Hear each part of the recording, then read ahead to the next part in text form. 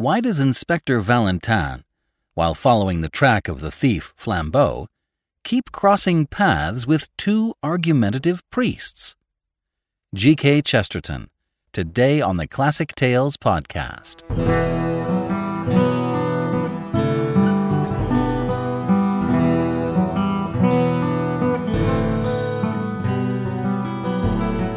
Welcome to this vintage episode of the Classic Tales podcast. Thank you for listening.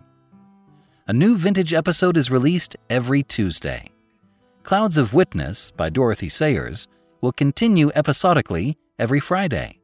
Please help us to continue producing the show by going to classictalesaudiobooks.com and becoming a supporter. Thank you so much. Keep an ear open for our coming Kickstarter campaign to fund the audiobook production of Bleak House by Charles Dickens. We've got a ton of special bonuses planned. More details coming soon. Gilbert Keith Chesterton was a philosopher, writer, Christian apologist, and a critic of art and literature. He wrote around 80 books, 200 short stories, and 4,000 essays. Most of the essays appeared as newspaper articles. His most famous literary creation was Father Brown, a Catholic priest that has heard the confessions of so many thieves, burglars, and lawbreakers over the course of his holy career that he can usually anticipate and deduce the solution to any puzzling crime. Today's story is the first Father Brown story, first published on July 23, 1910, in the Saturday Evening Post. And now, The Blue Cross by G.K. Chesterton.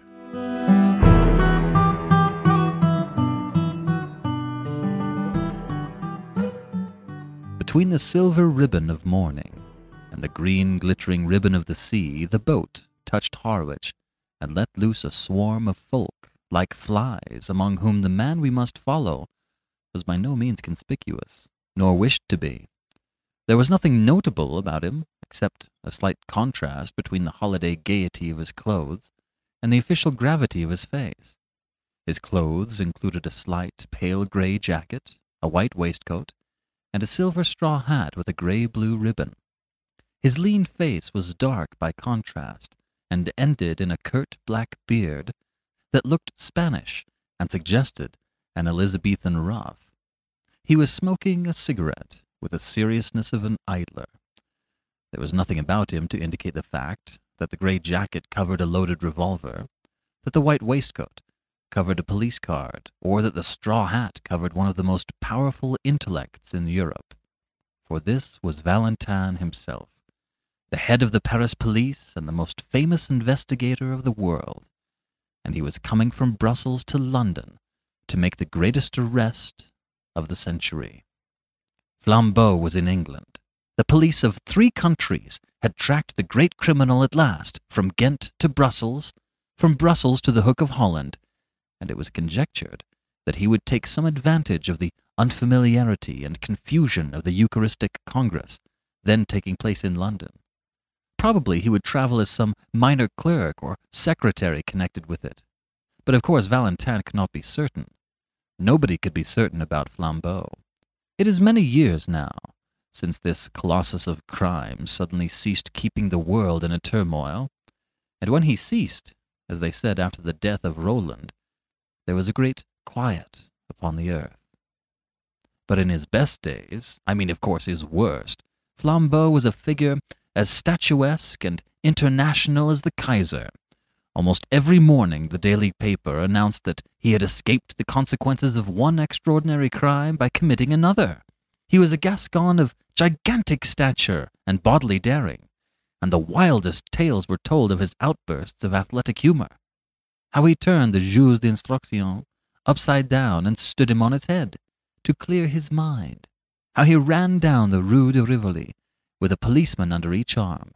It is due to him to say that his fantastic physical strength was generally employed in such bloodless though undignified scenes.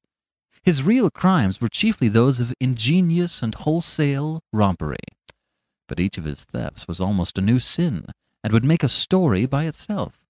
It was he who ran the great Tyrolean Dairy Company in London, with no dairies, No cows, no carts, no milk, but with some 1,000 subscribers. These he served by the simple operation of moving the little milk cans outside people's doors to the doors of his own customers. It was he who had kept up an unaccountable and close correspondence with a young lady whose whole letter bag was intercepted by the extraordinary trick of photographing his messages infinitesimally small upon the slides of a microscope. A sweeping simplicity, however, marked many of his experiments. It is said that he once repainted all the numbers in a street in the dead of night merely to divert one traveller into a trap.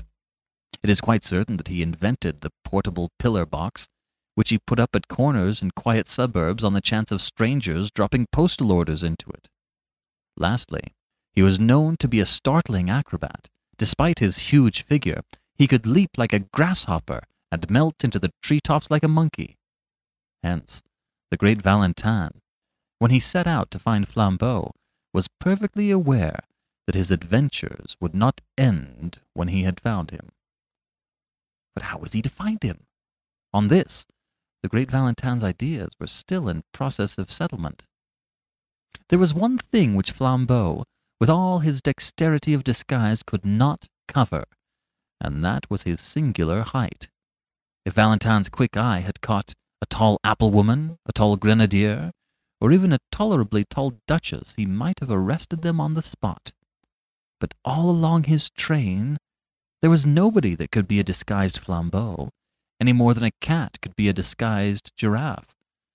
About the people on the boat he had already satisfied himself, and the people picked up at Harwich or on the journey limited themselves with certainty to 6. There was a short railway official travelling up to the terminus, 3 fairly short market gardeners picked up 2 stations afterwards, and 1 very short widow lady going up from a small Essex town, and a very short Roman Catholic priest going up from a small Essex village. When it came to the last case, Valentin gave it up and almost laughed. The little priest was so much the essence of those eastern flats. He had a face as round and dull as a Norfolk pudding.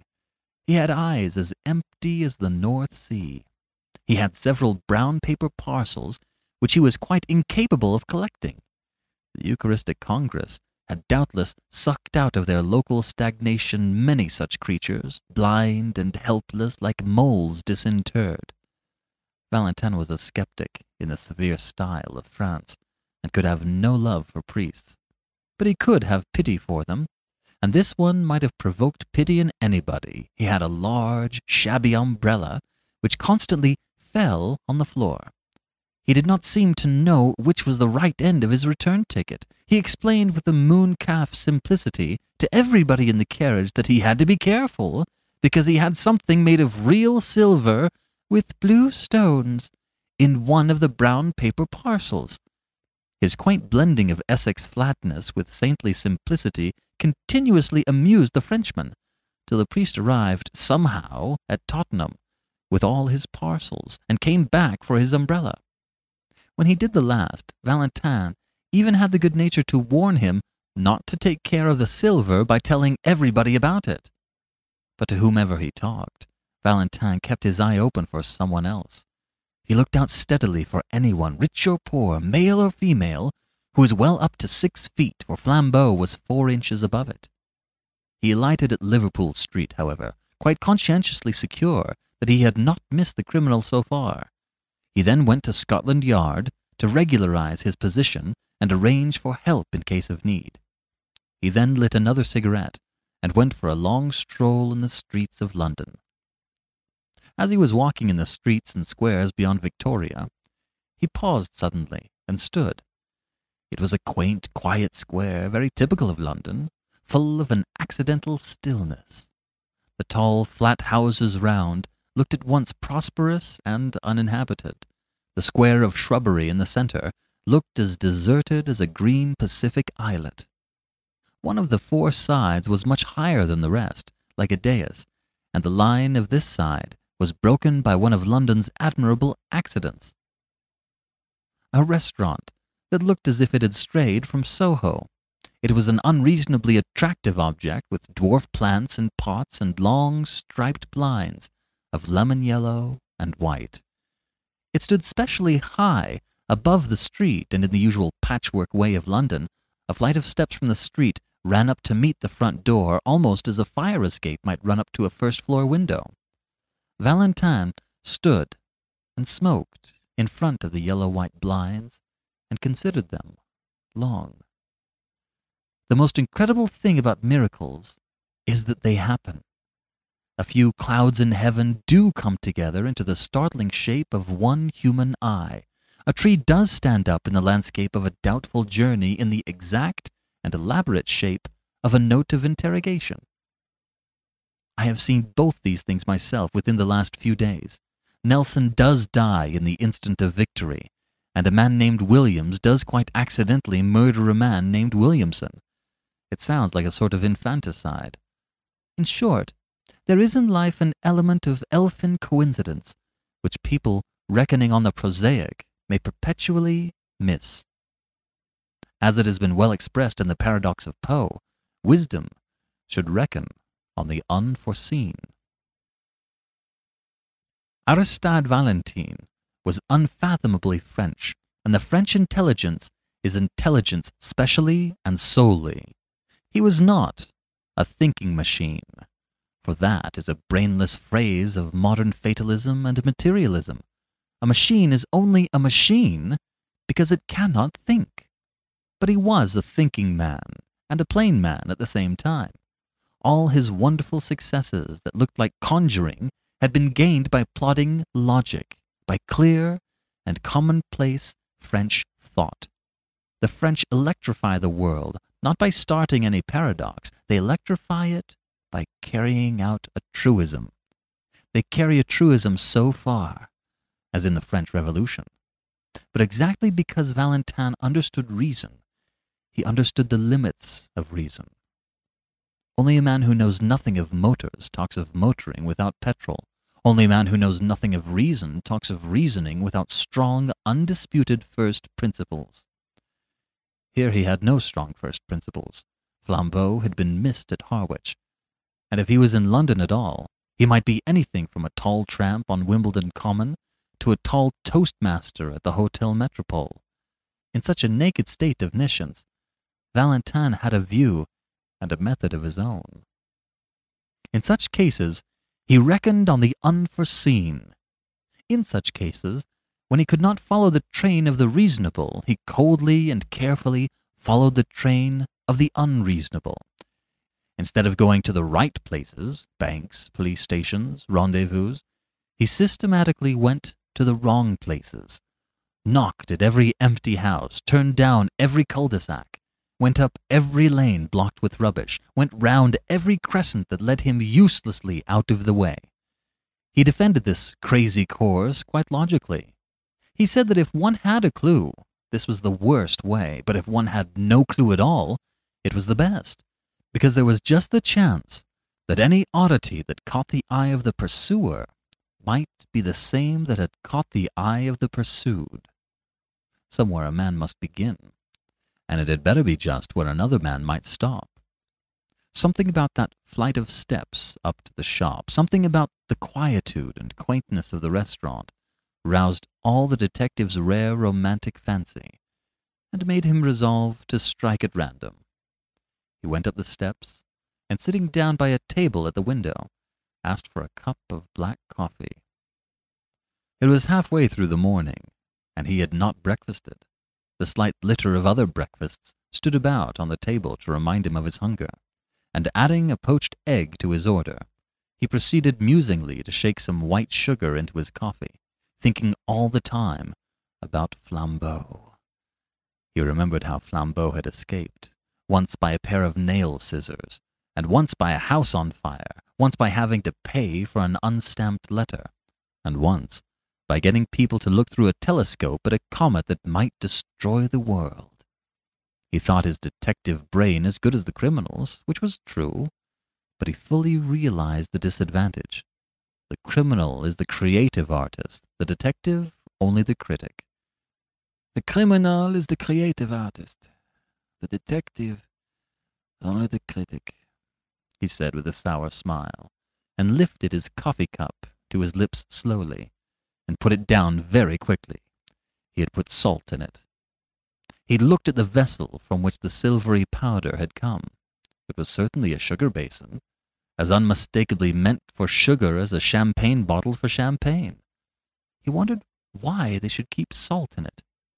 He looked to see if there were any more orthodox vessels. Yes, there were 2 salt cellars quite full. Perhaps there was some specialty in the condiment in the salt cellars. He tasted it. It was sugar. Then he looked round at the restaurant with a refreshed air of interest to see if there were any other traces of that singular artistic taste which puts the sugar in the salt cellars and the salt in the sugar basin. Except for an odd splash of some dark fluid on one of the white-papered walls, the whole place appeared neat, cheerful, and ordinary. He rang the bell for the waiter.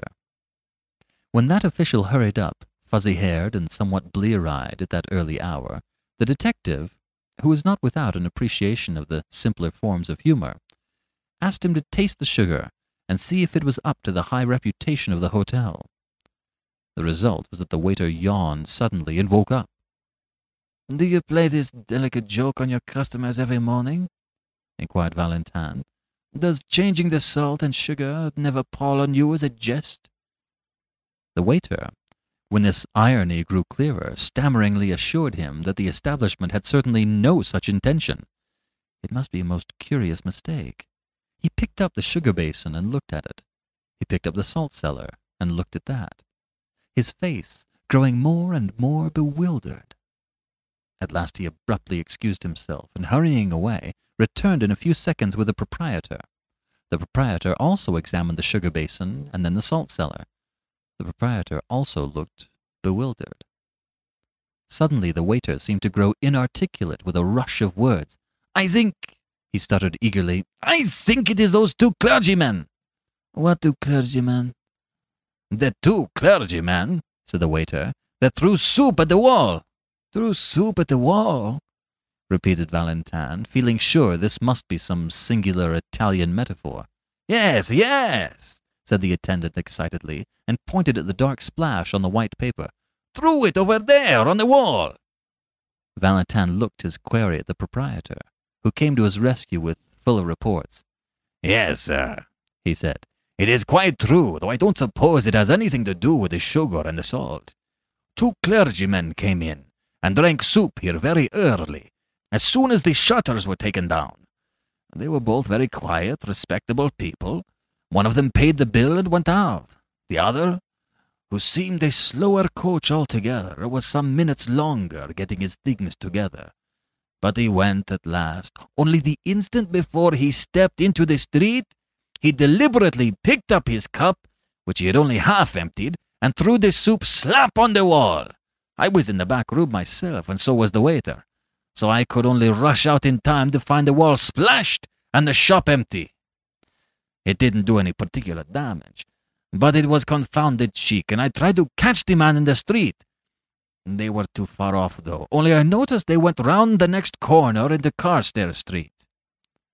The detective was on his feet, hat settled and stick in hand. He had already decided that in the universal darkness of his mind he could only follow the first odd finger that pointed, and this finger was odd enough. Paying his bill and clashing the glass doors behind him, he was soon swinging round the corner into the other street. It was fortunate that even in such fermented moments his eye was cool and quick. Something in a shop front went by him like a mere flash, yet he went back to look at it. The shop was a popular greengrocer and fruiterer's, an array of goods set out in the open air and plainly ticketed with their names and prices. In the 2 most prominent compartments were 2 heaps of oranges and of nuts respectively. On the heap of nuts lay a scrap of cardboard on which was written in bold blue chalk, "Best tangerine oranges, 2 a penny." On the oranges was the fully equally clear and exact description, "Finest Brazil nuts, 4d. a pound." Monsieur Valentine looked at these 2 placards and fancied he had met this highly subtle form of humor before, and that somewhat recently. he drew the attention of the red-faced fruiterer, who was looking rather sullenly up and down the street to this inaccuracy in his advertisements. The fruiterer said nothing, but sharply put each card into its proper place. The detective, leaning elegantly on his walking cane, continued to scrutinize the shop. At last, he said, "Pray excuse my apparent irrelevance, my good sir, but I should like to ask you a question in experimental psychology and the association of ideas." The red-faced shopman regarded him with an eye of menace, but he continued gaily, swinging his cane. "Why," he pursued, "why are 2 tickets wrongly placed in a greengrocer's shop like a shovel hat that has come to London for a holiday?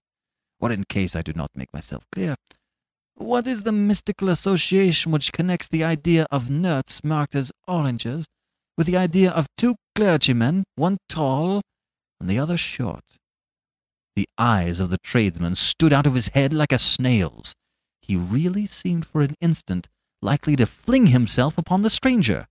At last he stammered angrily, "I don't know what you have to do with it, but if you're one of their friends, you can tell 'em from me that I'll knock their silly heads off, parsons or no parsons, if they upset my apples again." "Indeed?" asked the detective with great sympathy. "Did they upset your apples?" "One of 'em did," said the heated shopman. "Rolled 'em all over the street. I'd have caught the fool but for having to pick 'em up." "Which way did these parsons go?" asked Valentin. "Up that second road on the left-hand side, and then across the square," said the other promptly. "Thanks," replied Valentin, and vanished like a fairy. On the other side of the second square he found a policeman, and said, "This is urgent, constable. Have you seen 2 clergymen in shovel hats?" The policeman began to chuckle heavily. "I have, sir. And if you asked me, one of 'em was drunk. He stood in the middle of the road that bewildered that—" "Which way did they go?" snapped Valentin. "They took one of them yellow buses over there," answered the man. "Them that go to Hampstead." Valentin produced his official card and said very rapidly, "Call up 2 of your men to come with me in pursuit," and crossed the road with such contagious energy that the ponderous policeman was moved to almost agile obedience.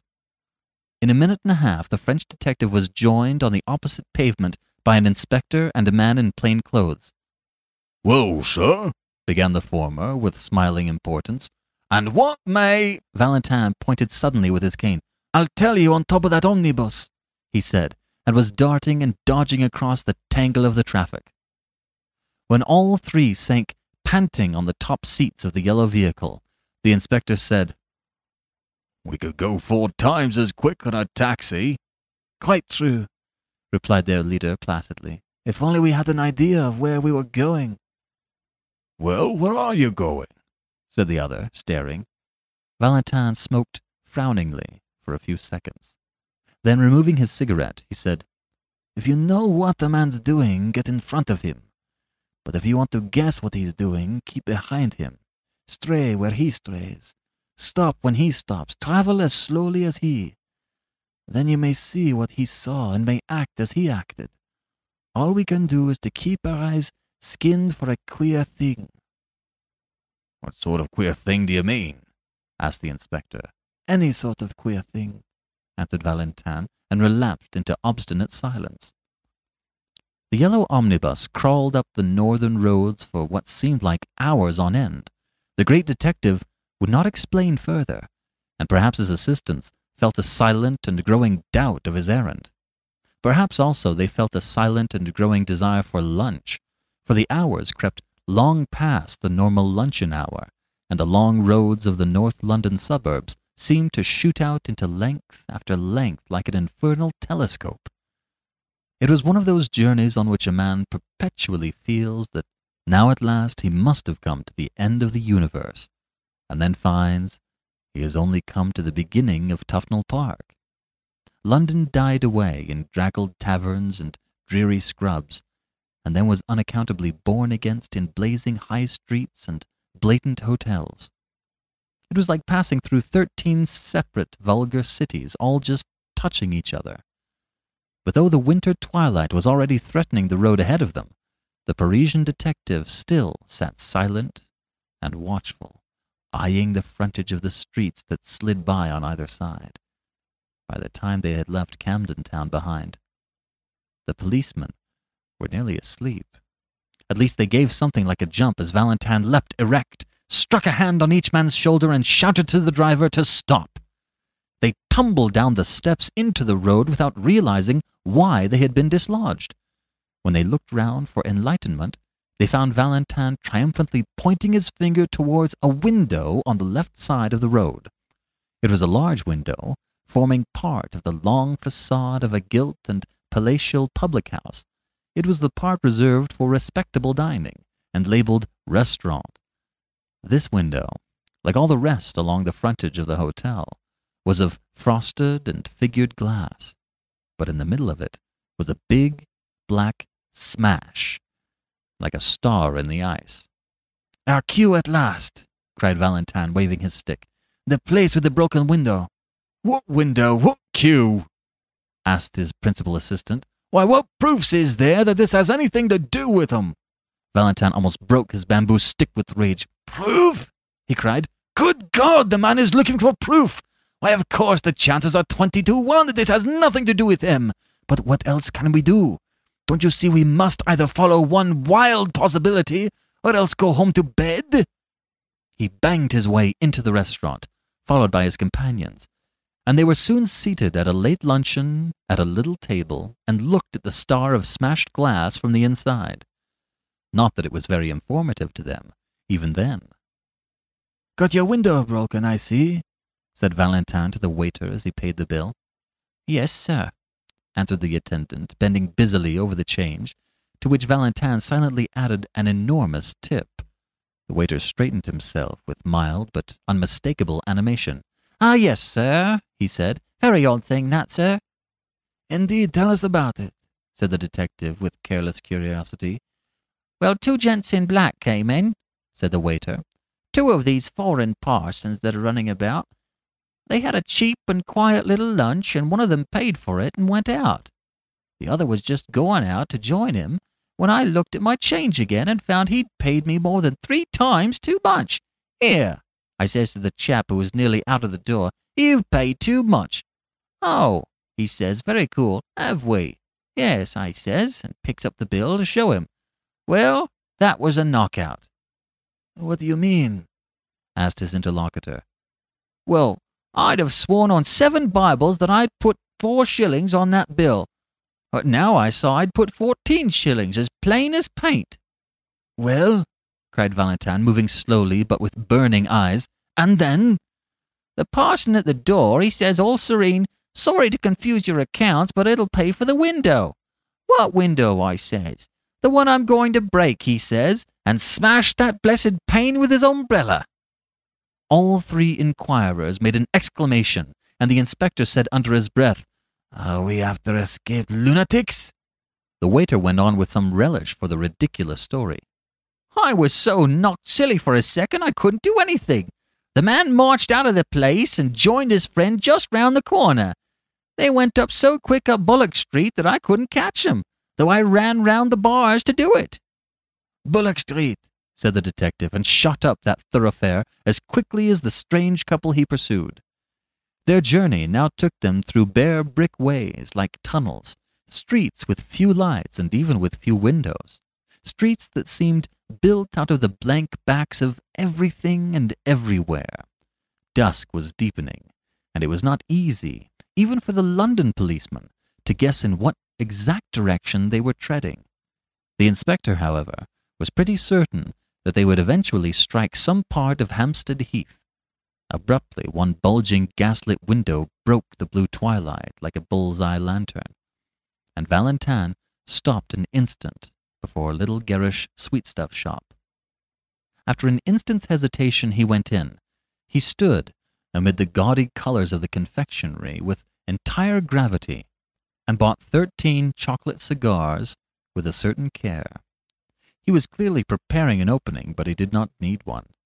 An angular, elderly woman in the shop had regarded his elegant appearance with a merely automatic inquiry, but when she saw the door behind him blocked with the blue uniform of an inspector, her eyes seemed to wake up. "Oh," she said, "if you've come about that parcel, I've sent it off already." Parcel? Repeated Valentine, and it was his turn to look inquiring. I mean the parcel the gentleman left, the clergyman gentleman. For goodness sake, said Valentine, leaning forward with his first real confession of eagerness. For heaven's sake, tell us what happened exactly. Well, said the woman a little doubtfully, the clergyman came in about half an hour ago and bought some peppermints and talked a bit, and then went off towards the heath. But a second after, one of them runs back into the shop and says, "Have I left a parcel?" Well, I looked everywhere and couldn't see one. So he says, "Never mind, but if it should turn up, please post it to this address." And he left me the address and a shilling for my trouble. And sure enough, though I thought I'd looked everywhere, I found he'd left a brown paper parcel. So I posted it to the place he said. I can't remember the address now. It was somewhere in Westminster. But as the thing seemed so important, I thought perhaps the police had come about it. So they have, said Valentine shortly. Is Hampstead Heath near here? Straight on for 15 minutes, said the woman, and you'll come right out on the open. Valentine sprang out of the shop and began to run. The other detectives followed him at a reluctant trot. The street they threaded was so narrow and shut in by shadows that when they came out unexpectedly into the void, common, and vast sky, they were startled to find the evening still so light and clear. A perfect dome of peacock green sank into gold amid the blackening trees and the dark violet distances. The glowing green tint was just deep enough to pick out in points of crystal 1 or 2 stars. All that was left of the daylight lay in a golden glitter across the edge of Hampstead, and that popular hollow which is called the Vale of Heath. The holiday-makers who roamed this region had not wholly dispersed. A few couples sat shapelessly on benches, and here and there a distant girl still shrieked in one of the swings. The glory of heaven deepened and darkened around the sublime vulgarity of man, and standing on the slope and looking across the valley, Valentine beheld the thing which he sought. Among the black and breaking groups in the distance was one especially black which did not break, a group of 2 figures clerically clad. Though they seemed as small as insects, Valentine could see that one of them was much smaller than the other. Though the other had a student's stoop and an inconspicuous manner, he could see that the man was well over 6 feet high. He shut his teeth and went forward, whirling his stick impatiently. By the time he had substantially diminished the distance and magnified the 2 black figures as in a vast microscope, he had perceived something else, something which startled him, and yet which he had somehow expected. Whoever was the tall priest, there could be no doubt about the identity of the short one. It was his friend of the Harwich train, the stumpy little cure of Essex, whom he had warned about his brown paper parcels. Now, as far as this went, everything fitted in finally and rationally enough. Valentine had learned by his inquiries that morning that a Father Brown from Essex was bringing up a silver cross with sapphires, a relic of considerable value, to show some of the foreign priests at the Congress. This undoubtedly was the silver with blue stones, and Father Brown undoubtedly was the little greenhorn in the train. Now, there was nothing wonderful about the fact that what Valentine had found out, Flambeau had also found out. Flambeau found out everything. Also, there was nothing wonderful in the fact that when Flambeau heard of a sapphire cross, he should try to steal it. That was the most natural thing in all natural history, and most certainly there was nothing wonderful about the fact that Flambeau should have it all his own way with such a silly sheep as the man with the umbrella and the parcels. He was the sort of man whom anybody could lead on a string to the North Pole. It was not surprising that an actor like Flambeau, dressed as another priest, could lead him to Hampstead Heath. So far the crime seemed clear enough, and while the detective pitied the priest for his helplessness, he almost despised Flambeau for condescending to so gullible a victim. But when Valentine thought of all that had happened in between, of all that had led him to his triumph, he racked his brain for the smallest rhyme or reason in it. What had the stealing of a blue and silver cross from a priest from Essex to do with chucking soup at wallpaper? What had it to do with calling nuts oranges, or with paying for windows first and breaking them afterwards? He had come to the end of his chase, yet somehow he had missed the middle of it. When he failed, which was seldom, he had usually grasped the clue, but nevertheless missed the criminal. Here he had grasped the criminal, but still he could not grasp the clue. The two figures that they followed were crawling like black flies across the huge green contour of a hill. They were evidently sunk in conversation, and perhaps did not notice where they were going, for they were certainly going to the wilder and more silent heights of the heath. As their pursuers gained on them, the latter had to use the undignified attitudes of the deer-stalker, to crouch behind clumps of trees, and even to crawl prostrate in the deep grass.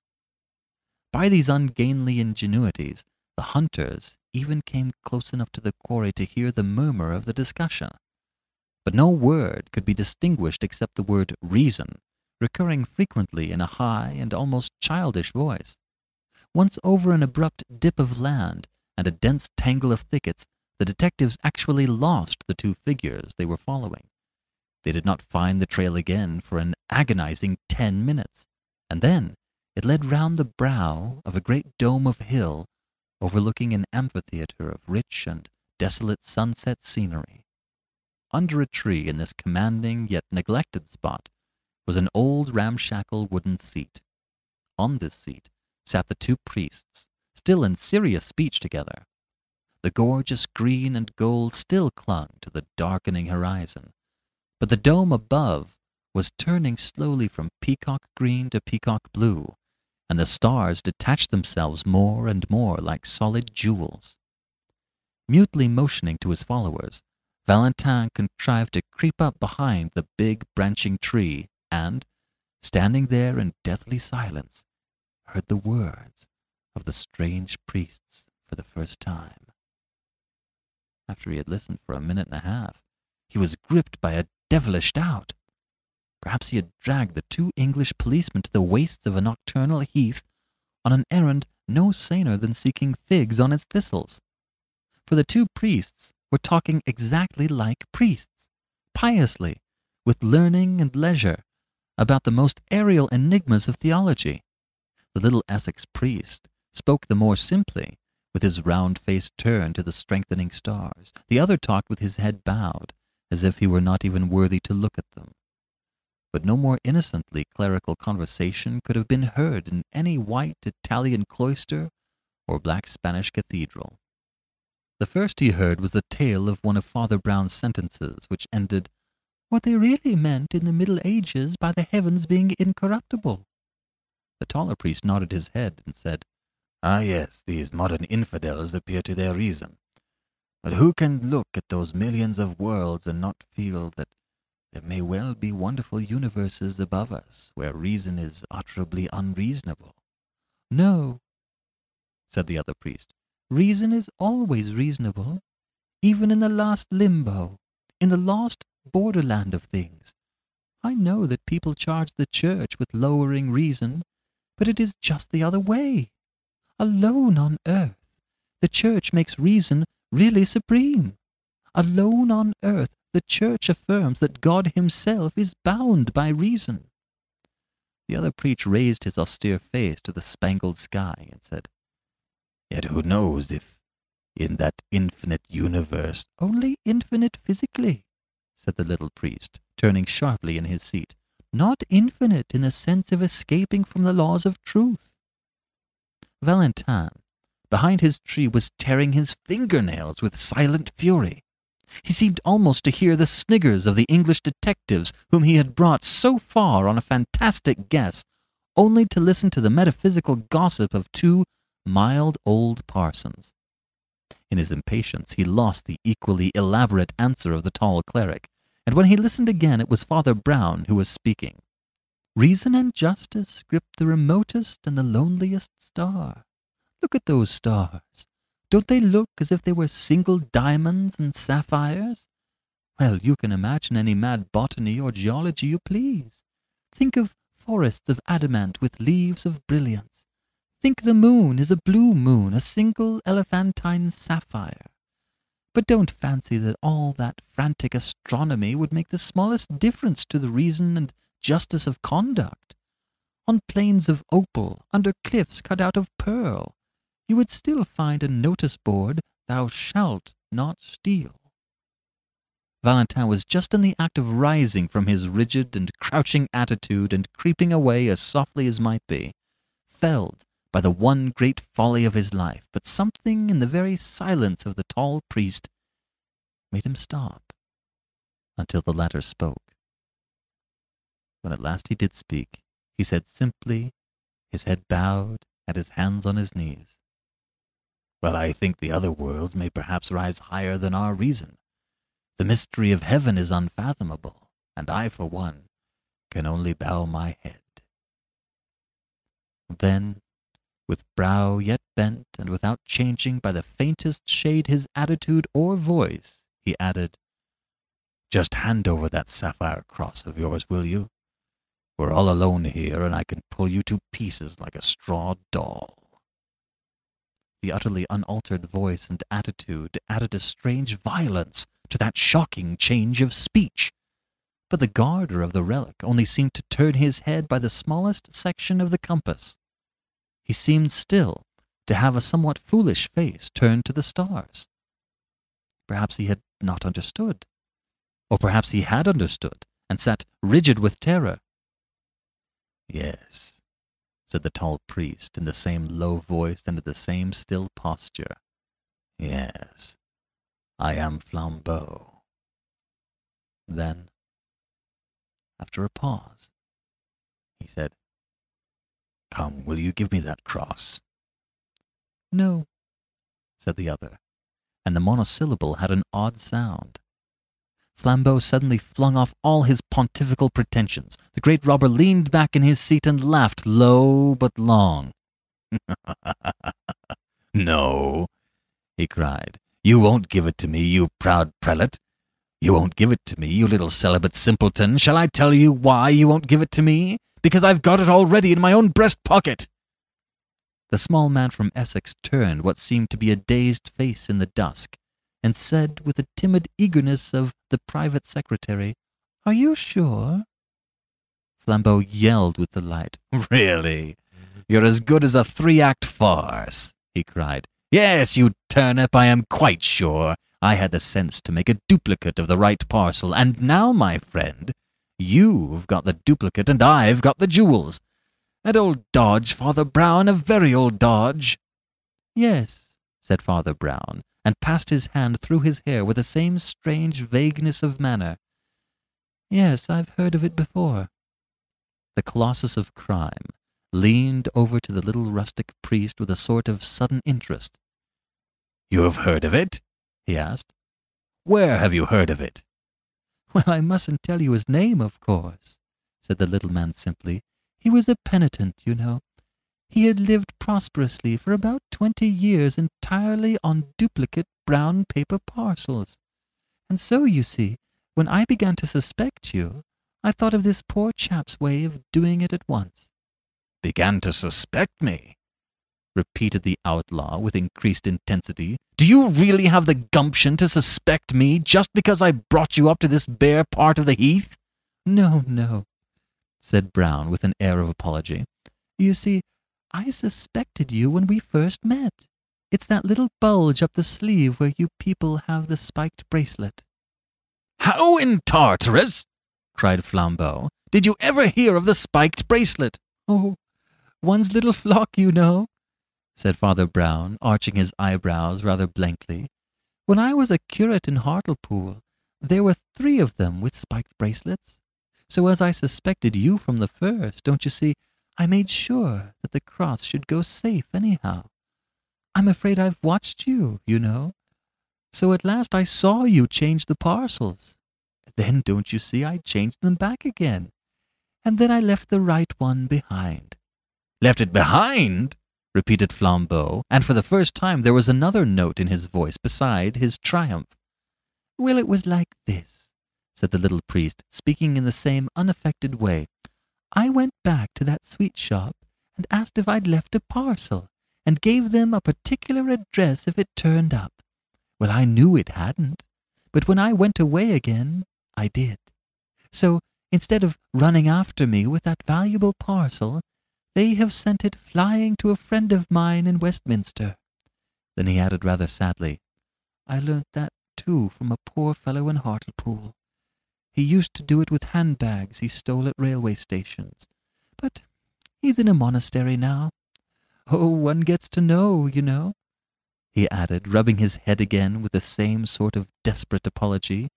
"We can't help being priests. People come and tell us these things." Flambeau tore the brown paper parcel out of his inner pocket and rent it in pieces. There was nothing but paper and sticks of lead inside it. He sprang to his feet with a gigantic gesture and cried, "I don't believe you! I don't believe a bumpkin like you could manage all that! I believe you still got the stuff on you, and if you don't give it up, why, we're all alone, and I'll take it by force!" "No," said Father Brown simply, and stood up also. "You won't take it by force. First, because I really haven't still got it, and second, because we are not alone." Flambeau stopped in his stride forward. "Behind that tree," said Father Brown, pointing, "are 2 strong policemen, and the greatest detective alive. How did they come here, you ask? Why, I brought them, of course. How did I do it? Why, I'll tell you if you like. Lord bless you, we have to know 20 such things when we work among the criminal classes. Well, I wasn't sure you were a thief, and it would never do to make a scandal against one of our own clergy, so I just tested you to see if anything would make you show yourself. A man generally makes a small scene if he finds salt in his coffee. If he doesn't, he has some reason for keeping quiet. I changed the salt and sugar, and you kept quiet. A man generally objects if his bill is 3 times too big. If he pays it, he has some motive for passing unnoticed. I altered your bill, and you paid it." The world seemed waiting for Flambeau to leap like a tiger, but he was held back, as by a spell. He was stunned with the utmost curiosity. "Well," went on Father Brown with lumbering lucidity, "as you wouldn't leave any tracks for the police, of course somebody had to. At every place we went to, I took care to do something that would get us talked about for the rest of the day. I didn't do much harm. A splashed wall, spilt apples, a broken window, but I saved the cross, and the cross will always be saved. It is at Westminster by now. I rather wonder you didn't stop it with the donkey's whistle." "With the what?" asked Flambeau. "I'm glad you've never heard of it," said the priest, making a face. "It's a foul thing. I'm sure you're too good a man for a whistler. I couldn't have countered it, even with the spots myself. I'm not strong enough in the legs." "What on earth are you talking about?" asked the other. "Well, I did think you'd know the spots," said Father Brown, agreeably surprised. "Oh, you can't have gone so very wrong yet." "How in blazes do you know all these horrors?" cried Flambeau. The shadow of a smile crossed the round, simple face of his clerical opponent. "Oh, by being a celibate simpleton, I suppose," he said. "Has it never struck you that a man who does next to nothing but hear men's real sins is not likely to be wholly unaware of human evil? But as a matter of fact, another part of my trade, too, made me sure you weren't a priest." "What?" asked the thief, almost gaping. "You attacked reason," said Father Brown. "It's bad theology." And even as he turned away to collect his property, the 3 policemen came out from under the twilight trees. Flambeau was an artist and a sportsman. He stepped back and swept Valentin a great bow. "Do not bow to me, mon ami," said Valentin with silver clearness. "Let us both bow to our master." And they both stood an instant, uncovered, while the little Essex priest blinked about for his umbrella.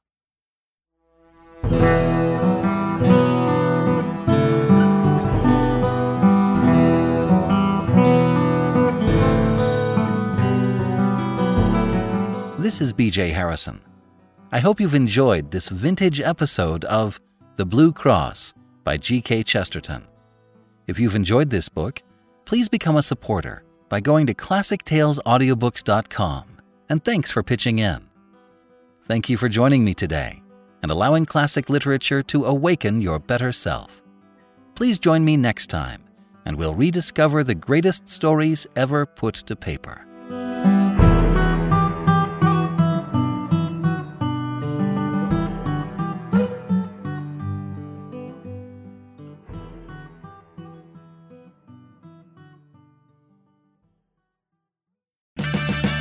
Purchase new wiper blades from O'Reilly Auto Parts today and we'll install them for free. See better and drive safer with O'Reilly Auto Parts. Oh, oh, oh,